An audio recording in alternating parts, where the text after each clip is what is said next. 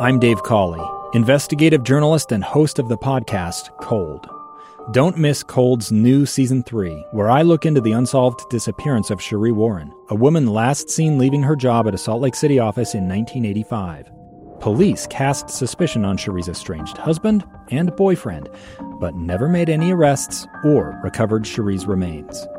Find Cold Season 3, The Search for Sheree, anywhere you get your podcasts.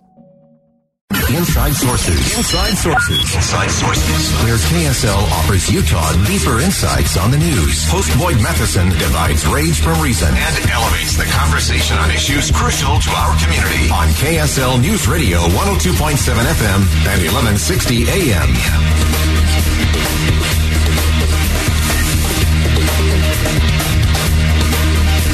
Well, it is tax day today, so we want to look at a few of the things that are impacting taxes for a lot of folks around the country and right here in the state of Utah. And helping us break down one in particular, Patrick Brown, of course, our friend from the Ethics and Public Policy Center. Patrick, thanks for joining us today and looking at things, especially around the child tax credit. Of course, has been an item of big debate. Taking on child poverty has been a battle back and forth, at least from a messaging standpoint, for both Republicans and Democrats alike. But give us a little perspective as people are kind of locking in their taxes. Where are we on the child tax credit? Well, Boyd, thanks for having me back on. Always great to jump on and talk about taxes. One of the few things in life we know are certain and unavoidable. And for a lot of people, this year's taxes look very different because of the child tax credit, which was expanded to virtually every family, except for the highest earners and some on the very low end, which we'll talk about in a second. And so I think, people who hopefully by the time they're hearing this, their taxes are long since filed, but they still have a few hours to get those documents in. But the child tax credit, because it was expanded the way that it was, a lot of people are now realizing that the monthly payments that they were receiving for the last half of 2021 were actually sort of an advance on their refund for this upcoming year. And so some people we've heard are sort of being taken aback, like that their refund may not be quite as what they were expecting. And then going forward, I think, this was a one-time experiment because of a sort of build as, responding to the pandemic. And the Biden administration made the strategic decision that they wanted to run this as a one-year pilot program because they could get the votes for that rather than trying to expand it into the future. And so, as everyone's noticed, who's a parent, those monthly payments have gone away, and the child tax credit currently will be going back to what it was, the status quo ante, the expanded child tax credit in the 2017 Tax Cuts and Jobs Act, which did expand the child tax credit, but also limited it to people who had enough earnings to there's a phase in. The more you earn, the more the credit you get if you're on the lower end of the spectrum. And so that's going to be very different for people heading into the next year. Yeah, and it does seem that a lot of folks who maybe kind of count on that regular tax refund or that tax return coming back with some cash are kind of having that surprise moment of, that money I was getting from the government along the way, that means there isn't going to be this little chunk that comes in kind of as a surprise, although we'll talk about the fact that there's really no surprise because it's their money anyway. But that's a different discussion for another day. In some respects, it's just moving money around. But you're right. Some people really do count on that sort of forced savings mechanism of having a big refund at the end of the year. And so if that's something that you're used to, all of a sudden realizing, hey, I thought this was in addition to the expanded money that I was getting in, and it's really, you were sort of drawing it down in advance.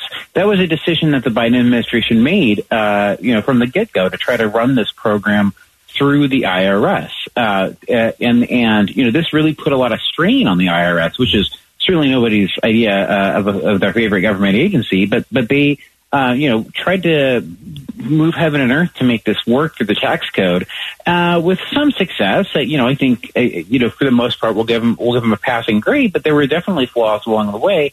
And I think it goes to show the weakness of trying to do an anti-poverty program through the tax code, because there are a lot of families whose work situations are sort of dynamic or unstable, who don't file taxes because their income is low, or they have a complicated situation, and those families could have very easily been left out of the child payments altogether. And so now, as we're going forward and looking to see what's down the pike, this, to me, is just more fuel for the fire in terms of thinking about child benefits in a more structural way, and thinking about the way they interact with different portions of the tax code. And, as I think we've talked about before on your show, the proposal that Senator Romney put out last year also would have expanded the child tax credit, but it would have done through the Social Security Administration rather than the IRS, which would have been a much smoother way of getting money out to parents. And he would have coupled that with sort of reforming the tangle of tax credits and phase outs and different provisions in the tax code, which can really be complicated and cause quite a headache for low-income parents. Yeah, and again, especially those at the lower income levels, I think that gets incredibly complicated, and doing this kind of social program through the IRS is problematic, I think, for sure. And there has been criticism for this approach to it, not just from those on the right and not just from Joe Manchin, but from others on the left, in terms of, is this really the best way to get the best outcomes, especially if our real goal is to make sure we're helping those that are most vulnerable or in the weakest financial position. That's right. My sort of frenemy, I guess you might say, on the left, Matt Brunig, who runs a crowd-funded think tank that purchase policy positions that are verging on socialist, but always a very keen observer, has estimated that about 14% of kids who live in households that don't file regular taxes were left out of the monthly child tax credit benefit. And for a bill that was sort of, the rationale for the 1 year expansion of the child tax credit that the Biden administration pushed is explicitly around, reducing child poverty. They were saying it was going to reduce it by as much as 50%, which was always kind of an absurd number. But I think the real, number ended up being about 25%, which is nothing to sneeze at, but still, it's nowhere near what was being sold. I think, again, it shows the weakness of trying to do this in too clever a way. And I think they thought, the Biden administration thought that by doing it through the tax code, they would be maybe able to build a sort of support for it that would make it permanent, and people would have an outcry when it went away. And we've heard some people complain about it, but it certainly has not been on the top of the radar screen with everything else going on in D.C. And certainly with 8% inflation. And so I think there's a real opportunity for conservatives, especially, who think about the child tax credit in a slightly different way than progressives do. Progressives, I think, tend to focus primarily on child poverty. And again, that's not something that we should sneeze at. It's important to want to get kids to have more potential and more opportunity. But I think the conservative way to think about a child tax credit is really in subsidizing family life, and thinking about you recognizing that the parents bear a lot of expenses, and a lot, it certainly, costs more money to have a kid than it does not to.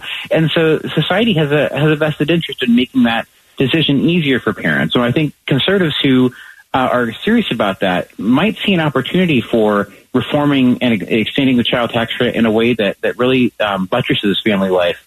And I think you might see action coming out of Republicans in D.C. going forward on that. Oh, that's really interesting, fascinating stuff. Patrick Brown always gives us great insight, especially on a tax day today. And ultimately it is, the outcomes. Are we getting the right things to the right parents, the right families in the right way? That's going to be most efficient and effective. Patrick, always appreciate your perspective. Thanks for hopping on with us today. Oh, it was great to be on. Thanks, Boyd. All right, some interesting things to think about from Patrick, and I think it's so important. One thing about tax day, it does unify the nation in an interesting way in terms of not wanting to pay our taxes, but it also gives us just this slight pause where we all start thinking about, well, where does all that money go anyway? I wish we all could get, just like we have to do an itemized set of deductions as we make our tax payments, it'd be nice for the government to give us a statement of where all that money went and what it was used for and what the outcomes were. I think if we all understood exactly where that money went, if we understood and could take a look at, oh, there's some waste, oh, there's some fraud and abuse, oh, there's something that needs to be tweaked or changed, or wow, that's not producing any real results. If we had that kind of look, I think we'd all feel very differently about our taxes, and I think we would demand different from our representatives in Congress. But it's too easy to blow through tax day and whine and moan and complain just a little bit about how hard it is, how complicated it is. That's where we started the show today. And then looking at some of the things that we thought we might be getting as a tax return but aren't really coming anymore. And just the complexities of it all. But I think the real change is going to happen only when we're able to actually see what that money gets put towards. I think Americans are willing to pay for a lot of things. But there's a whole host of things we have no idea where it's going, other than we know that there is waste, fraud, and abuse. And we know there are all kinds of programs that are duplicative in many ways, some that are just outright outdated, and some that are incredibly inefficient. And so let's find a better way. But that's going to take a different kind of conversation, and that's what we hope to get to. All right, we're going to step aside for a quick commercial break. When we come back, the Washington, D.C. Temple of the Church of Jesus Christ of Latter-day Saints is opening its doors to the public. We'll be joined by Sister Reina Alberto of the General Relief Society presidency as she joins us from Washington, D.C. to discuss it coming up next. Stay with us.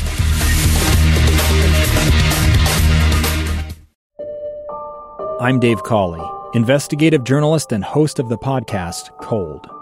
Don't miss Cold's new Season 3, where I look into the unsolved disappearance of Sheree Warren, a woman last seen leaving her job at a Salt Lake City office in 1985.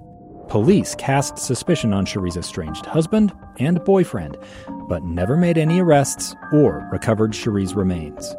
Find Cold Season 3, The Search for Sheree, anywhere you get your podcasts.